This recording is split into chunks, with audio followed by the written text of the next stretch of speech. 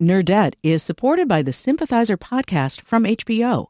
Join host Philip Nguyen in conversation with the cast, crew, and author Viet Thanh Nguyen as they discuss the making of this historic HBO original limited series.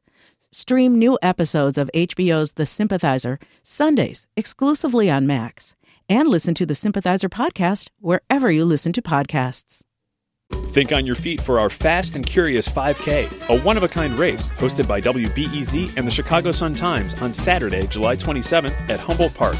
More info and early bird registration at wbez.org/events. From WBEZ Chicago, this is Nerdette. I'm Greta Johnson. We did it. We made it to another weekend, and somehow it is July. Coming up, I talk to the creator of a theatrical experience where you spend a pretty intense hour on the phone with a complete stranger.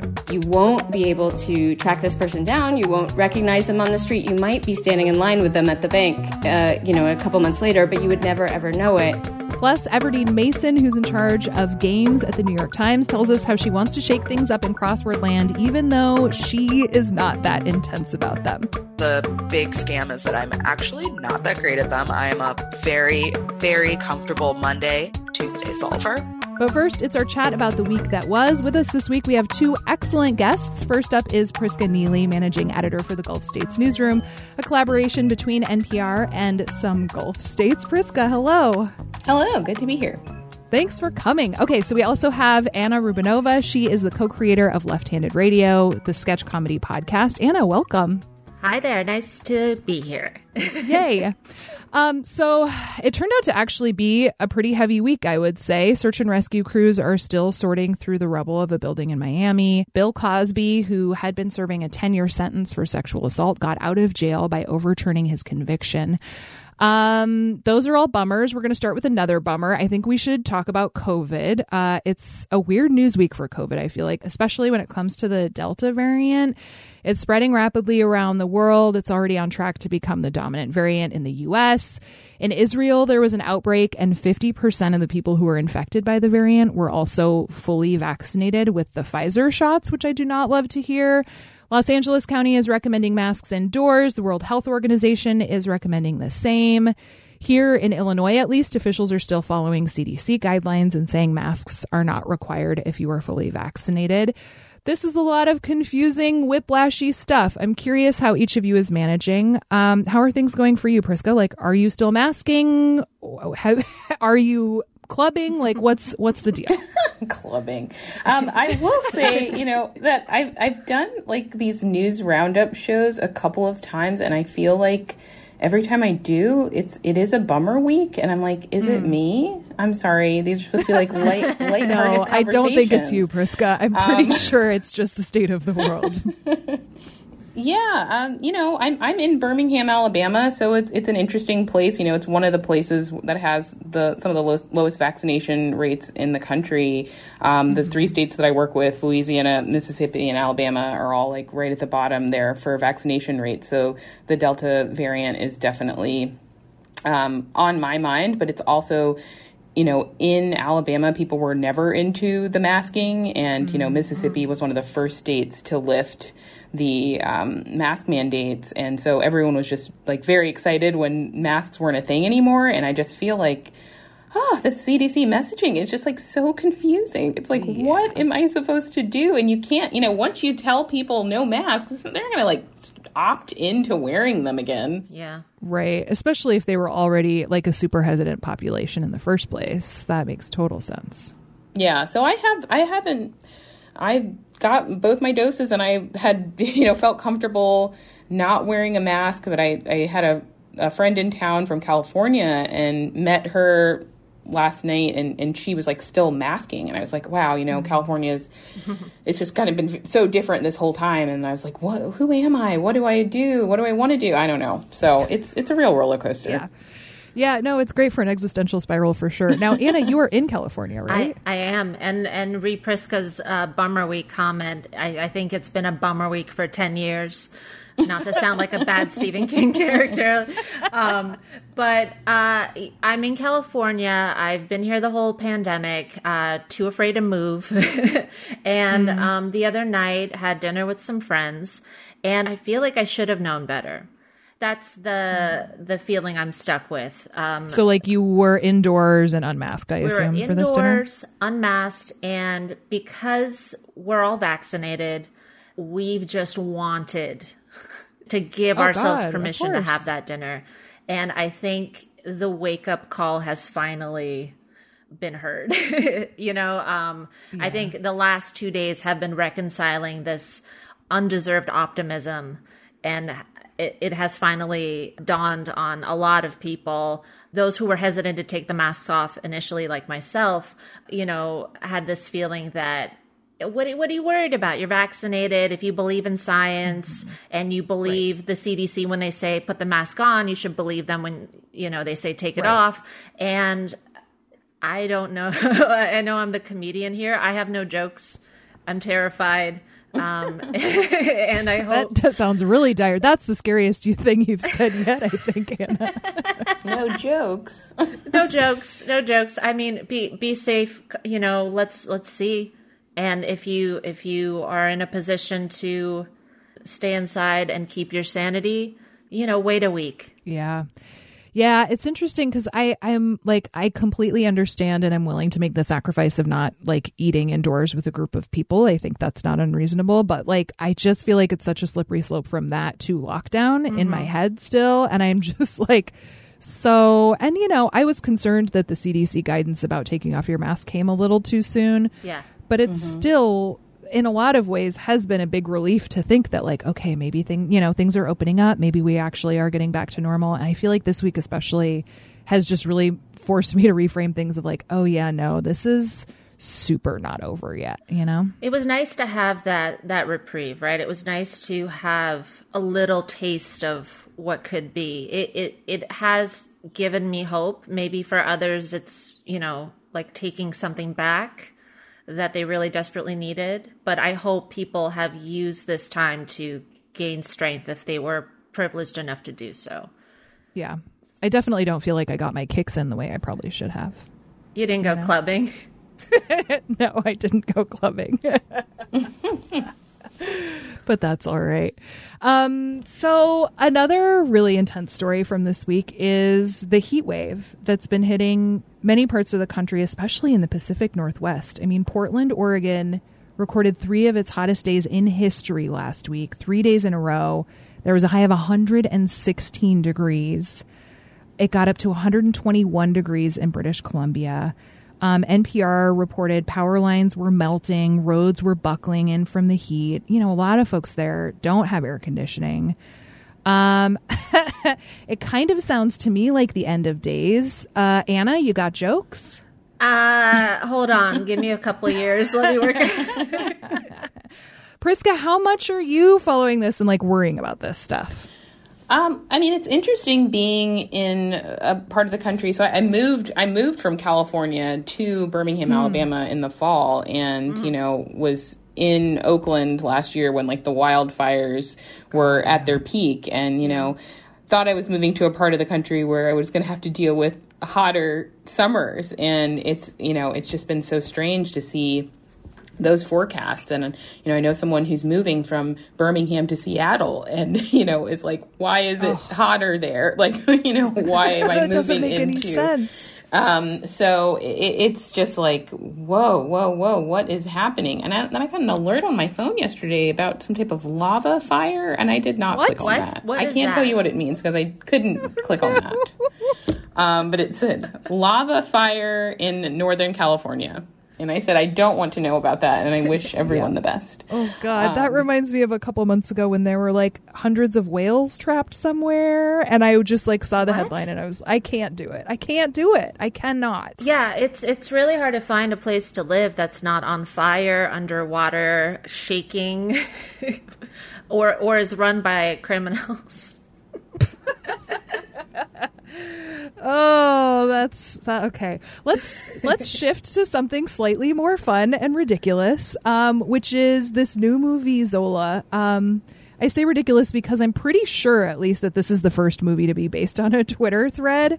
I highly doubt that it'll be the last. The original thread is 148 tweets long. It's about a Detroit waitress who goes to Florida for the weekend, thinking she's going to make a bunch of money stripping with her new friend. But it takes at least one very strange turn. I'm curious if this is on your radars. Are you going to watch it, Priska? Are you curious about this one at all? Well, I guess when the trailer came out a few weeks ago, I'd seen everyone quoting that opening line. You want to hear a story about how me and this bitch fell out? It's kind of long, but it's full of suspense. And then I was like, what is this? Anyway, so I finally this week read the original thread. Oh, and, nice. I mean, my heart was racing. It is such an intense story. I was like, what is going to happen next? Hello?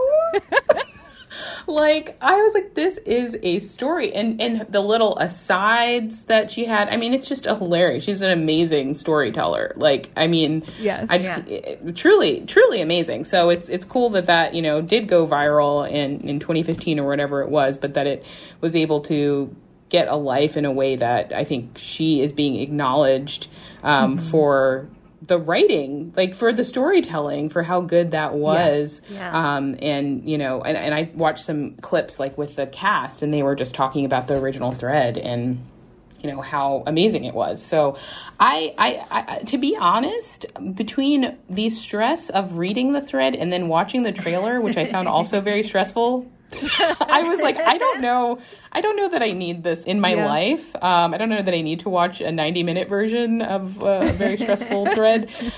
So I may pass, but I do appreciate it. I don't know that I need to see the movie. Maybe later when I'm less stressed in my own personal life. Yeah, that's totally. Maybe in 10 years when things have finally calmed down. What do you think, Anna? Are you going to watch it? I've seen it. You've seen it? Did you like it? How was it? I saw it earlier this week. It was fantastic. And I completely concur with Priska's apprehension surrounding the subject matter and how stressful it is. It is a very stressful movie, but it is also very intentionally funny. There's a lot of humor in it. The casting is just spot on. The directing is great. The cinematography is stylized and cool. Maybe, I don't know. I just thought it was the exact level of escapism that I needed in that moment. It's the first and last movie I'll probably see in a while in a theater because of, everything else going on. So it will hold a special place in my heart for that reason.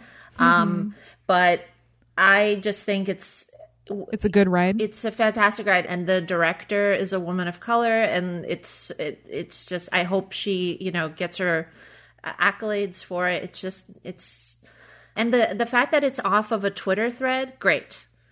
I know people who have sold things off of a really good sandwich they had, because that is how Hollywood works. So in that respect, whether you like the movie or not, it's 100% a valid form of inspiration. Yeah, well, especially if it's between that or just more Gossip Girl and Sex and the City reboots, It's let's mix it up. Let's mix it up a little. Anna, have you seen the new Fast and Furious movie? I will never. Uh-oh. Don't make me get on my soapbox here. Oh, please. I mean, they must be amazing because they keep making them. I've never seen one. Oh, my goodness. Yeah. Please tell me why I should see it. Oh, well, I mean, how long do I have? How much time do I have? No. That was my first time back in the theater was Saturday when I saw that, and it was just a delightful experience, just being in a theater for the first time. And this is the 9th one, to be clear. The 9th one. I love the films. Car racing movies are very fun, and it started off just, some guys, and then they were racing, and then, it's undercover cop, whatever. And now they are international spy team. Does that make sense? It doesn't make any sense. I want to be clear that these films don't make sense. Are they incredible? Yes. My mouth was agape. I was clapping out loud in the theater. I was screaming There's so many women. It's so diverse. There are so many female hackers. I mean, the latest one is Helen Mirren, Charlize Theron. Like, it's like... What? Really? Yes. Jason Statham. Like, John Cena. Like, they have tons of people in there. Lots of women doing awesome things. I mean, the stunts, they don't make any... nothing makes sense. But they are so amazing. And I just want to say, Magnets. The role that Magnets played in this last film... Wow. Magnets. I didn't know. I didn't know magnets could be such a large plot point. But I want to let you know that magnets can be a very large plot point in a car action movie. I think that's a very good pitch. And I love that between the two of you now, we have like two pretty great movie options for people to watch this weekend. I think it's perfect. Anna, Priska, thank you both so much. It was such a treat to talk to both of you. Thank you. This was great. I wish I could see the poster that says magnets. You won't believe it. Fast 9 starring Magnet. Damn, they got a magnet plane? After the break, I kind of yell at a play producer about how much I loved her new project, and Everdeen Mason tells us about her cool new job at the New York Times.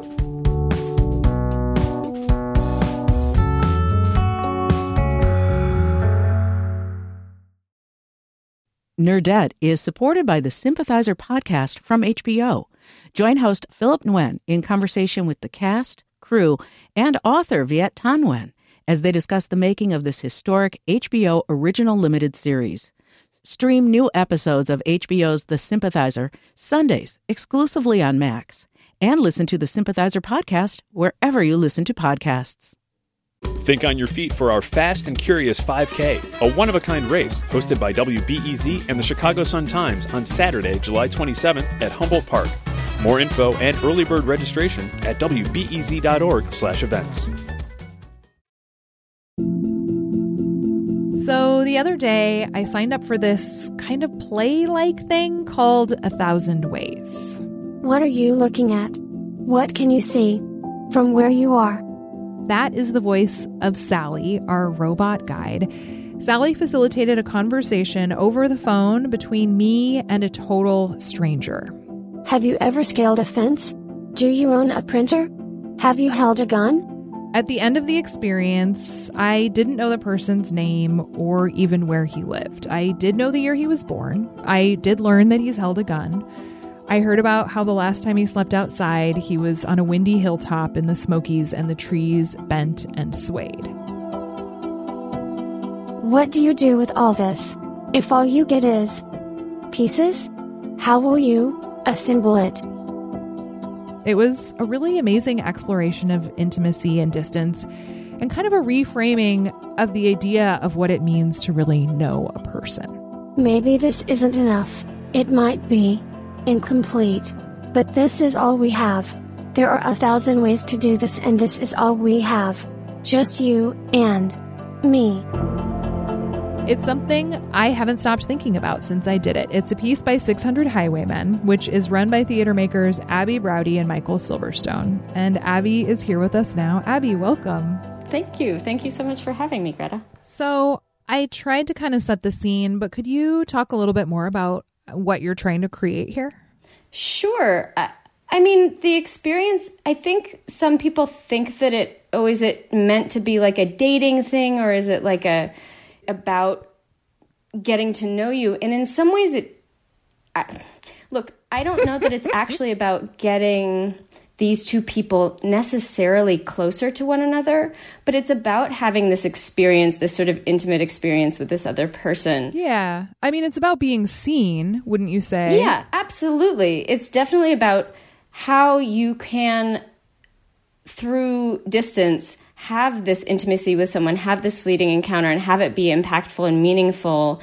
And also, it is 100% fleeting. Like you said, you won't be able to track this person down. You won't recognize them on the street. You might be standing in line with them at the bank, a couple months later, but you would never, ever know it. And I think in certain instances, the piece sort of creates this kind of crazy bond with someone, but they're gone. And so I guess the question of like how real is that bond if you can't get it back? Or if you can't return to it, or if you can't point to it, or even name the other person. And I would I would say it's very real because it's a real emotional experience. And, the goal here is not to fall in love with the other person. The goal here is to have this experience. And I think that, we're theater makers. So for us, this past year and a half, 2 years of living in pandemic life has had us thinking about how we create intimacy, emotional connection, emotional experience, and empathy with other people without having the form that we usually have, which is a theater, which is a lot of people in a room. Yeah, exactly. A shared space. Like, how can we share experience but without sharing space? Yeah.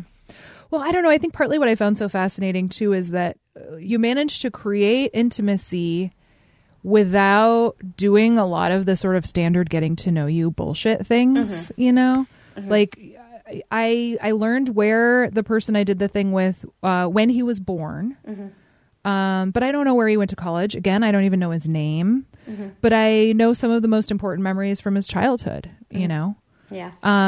It was just such I don't know. I found it so fascinating I can't think of another experience I've had where I was able to get to like topics that were that profound with a complete stranger. Mm-hmm.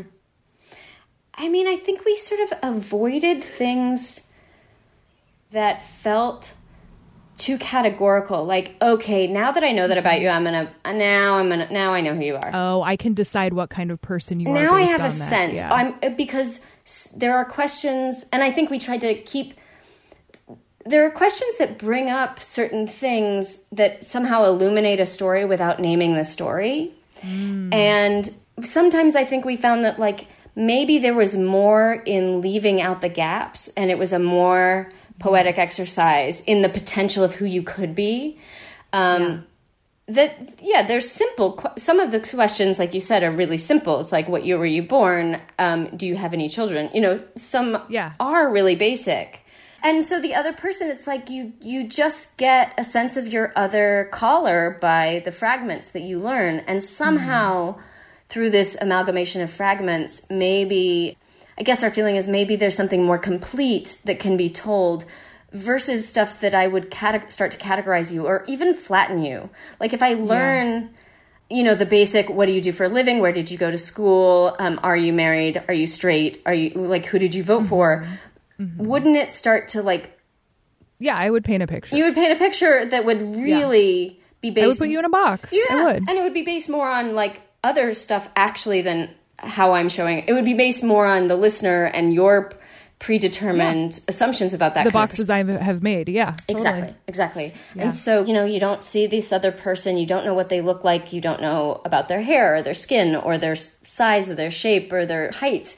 And maybe there's a way that in this almost like bodiless space that you can really see the other person and you can really get this vivid portrait of them. But it's almost like this, my hope is that it's almost like this new dimension. Yes, I was just going to say, I think there's a dimensionality to it that's especially interesting given the fact that it's not visual at all. And that speaks to kind of the first several questions during the piece, I guess, as you referred to it, is describing the things that are in the room where you're sitting. Yeah. And even that, and it's very early on. It was funny because I was asked, what in your room is fragile? And the first thing that came to mind was me. And it was just like, oh, we're going there. It's just like, all right, we're going to do this. It was just a very funny moment of like, okay, like, let's do it. I mean, I do think that, look, I know this piece inside and out. And sometimes Michael or I will call and we'll attend the show to just like, especially as we were developing it and learning how it was working. That's so cool. That's the only way you can really do it is it's not like a theater where you can sit in the back of the house and watch it and see how the audience is responding. You actually have to be on the line and participating in it and speaking and listening. And even though I know these questions inside and out and a lot of the prompts, it's like it catches you sort of off guard. And there are things where I'm like, oh, I didn't know I was going to say that, Yeah, that experience was really cool too. Yeah, people tend to say like, oh, I wasn't prepared. So I'm curious, I assume this has happened. Has someone asks you if they could be connected with the person? Yes, they talk to all the time. All the time. And have you accommodated those requests? We don't. We actually don't. We were tempted. Oh my gosh, I'm sure. It's heartbreaking. We've had folks who've done both part one and part two say, please, this person, we just really connected, And we don't. Just because I think that it sort of counteracts look, it's sad to have that sort of love and loss. Right. But I think that's okay. That's kind of the point. Yeah. I mean, I think we're not, if I can be kind of large about it, I don't think we're great with loss culturally. That's a huge generalization. But it's not wrong. And especially now, look, we made this piece last summer and last fall, so we were in a very different moment pandemic wise.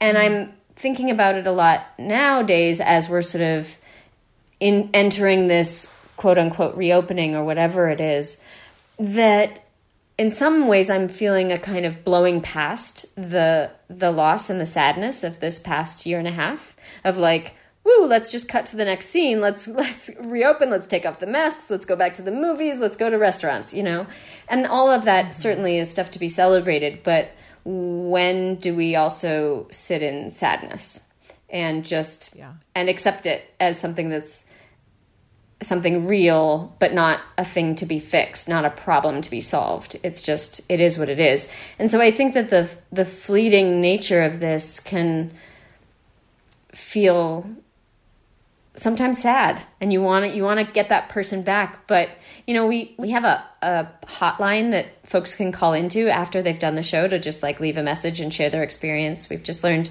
some people want to just now talk about it in some way. Yeah. And that's funny because this is totally my version of that. Yeah, it's hey, Abby, can we talk? Yeah, you have a podcast. You get Hotline Deluxe. But we heard from one person who left this beautiful voicemail for us a few months ago and said, I really want to get in touch with the person, and I want to ask you, and I know you won't let me. But they said, but I also am okay with it because it was real. And just because I can't have them again or can't meet them again or don't know who they are, it doesn't make the experience less real. And that kind of framed it for us in a new way of that's exactly right. Right.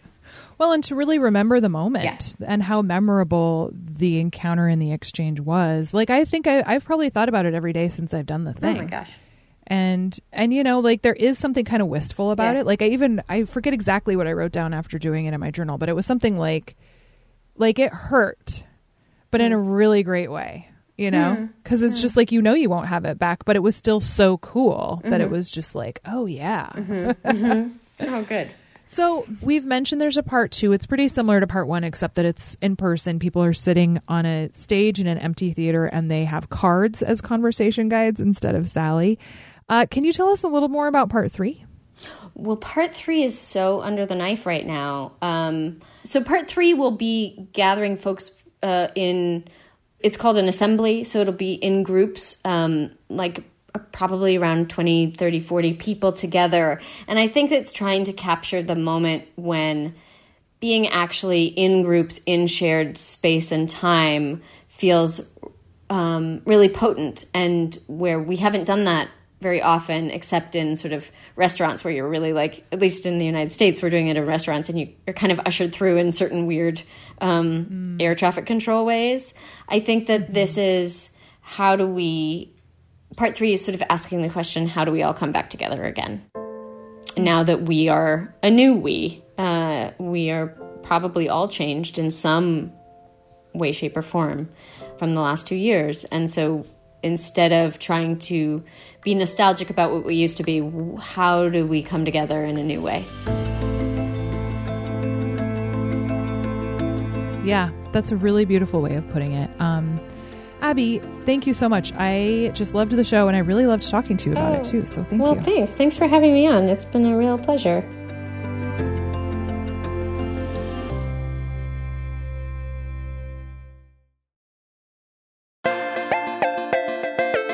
Are Are you a gamer? No, like a real gamer. Like you start each morning with a cup of coffee and the crossword, or you spend all day getting to genius on Spelling Bee. If so, we have a real treat for you. Our next guest is the first ever editorial director for Games, the New York Times section devoted to hardcore gamers like you. Her name is Everdeen Mason, and I am so excited to have her on the show. Everdeen, welcome. Hi, thank you. So what does it actually mean to be the editorial director of Games? Basically, I oversee all of the editorial content and context around our games. So I work with the games editors who build out our puzzles, edit our puzzles, Spelling Bee, Vertex, the crosswords, obviously. The big scam is that I'm actually not that great at them. I am a very, very comfortable Monday, Tuesday solver.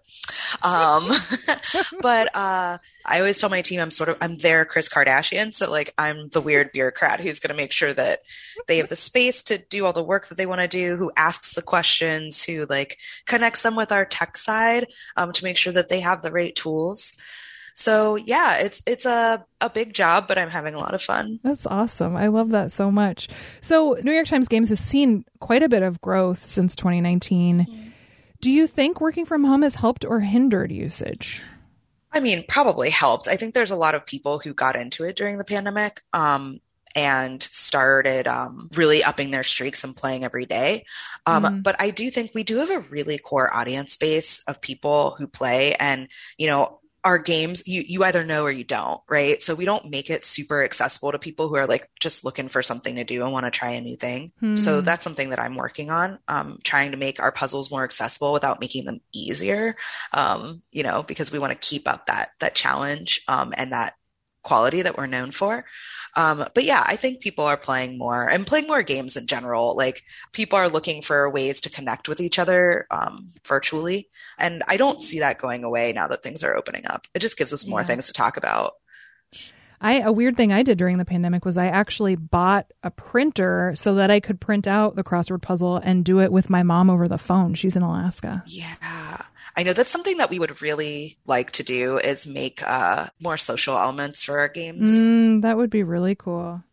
It's interesting to hear you talk about the accessibility, because I think about that a lot, especially in terms of the puzzle as someone who does it fairly regularly. It's like, and it definitely has changed a lot over the past couple of years, but I still feel like there's a thing with the puzzle where it's like, your odds of knowing the answers are much better if you are very well educated, probably white, ideally on the East Coast, and like very well acquainted with the late 1890s. You know what I mean?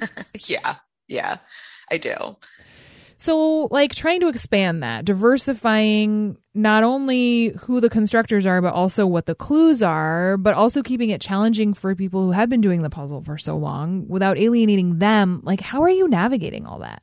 I mean, we're working on it, but I think a lot of what happens actually is that, you know, our constructor base is very, you know, they know what they're doing and they know what it means to be in the New York Times. So I think actually a lot of people send us the kinds of puzzles that they think that we will like, and don't really push the boundaries as much as they could.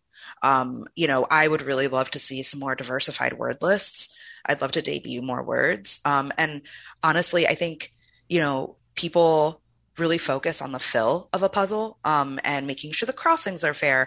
But something that I'm hoping we can emphasize more is the clues, because I think the clues are no word exists in a vacuum in a crossword. It's all part of the context of the puzzle and the theme. Mm-hmm. And so the clues are really important to that. So even, you know, there are common words that we could clue differently.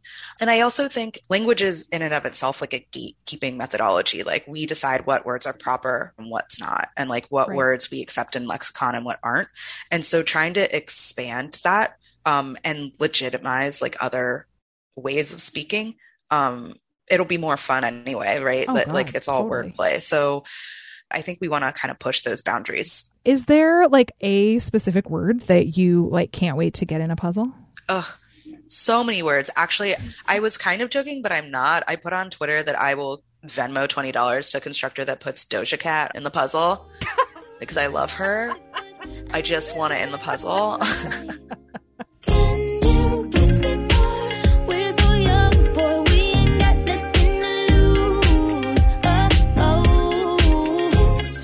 Don't give me any power. I just want people to put things in the puzzle that would delight me, and then I can argue to get them through.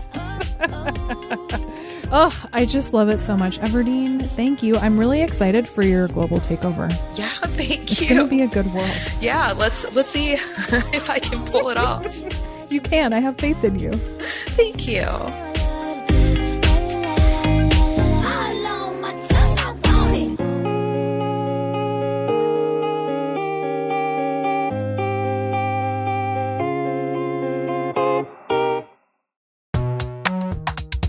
All right, that's it for this week. I hope you have a great holiday weekend. Keep an ear out next week for our interview with David Yoon, the author of July's book club selection. The book is called Version 0. It's pretty great.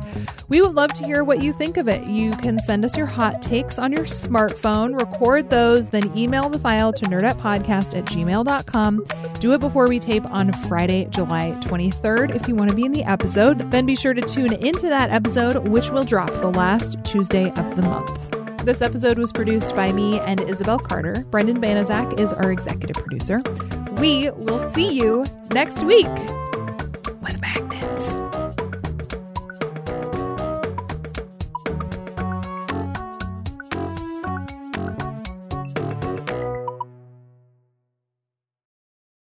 Nerdette is supported by the Sympathizer podcast from HBO. Join host Philip Nguyen in conversation with the cast, crew, and author Viet Thanh Nguyen as they discuss the making of this historic HBO original limited series. Stream new episodes of HBO's The Sympathizer Sundays exclusively on Max, and listen to the Sympathizer podcast wherever you listen to podcasts.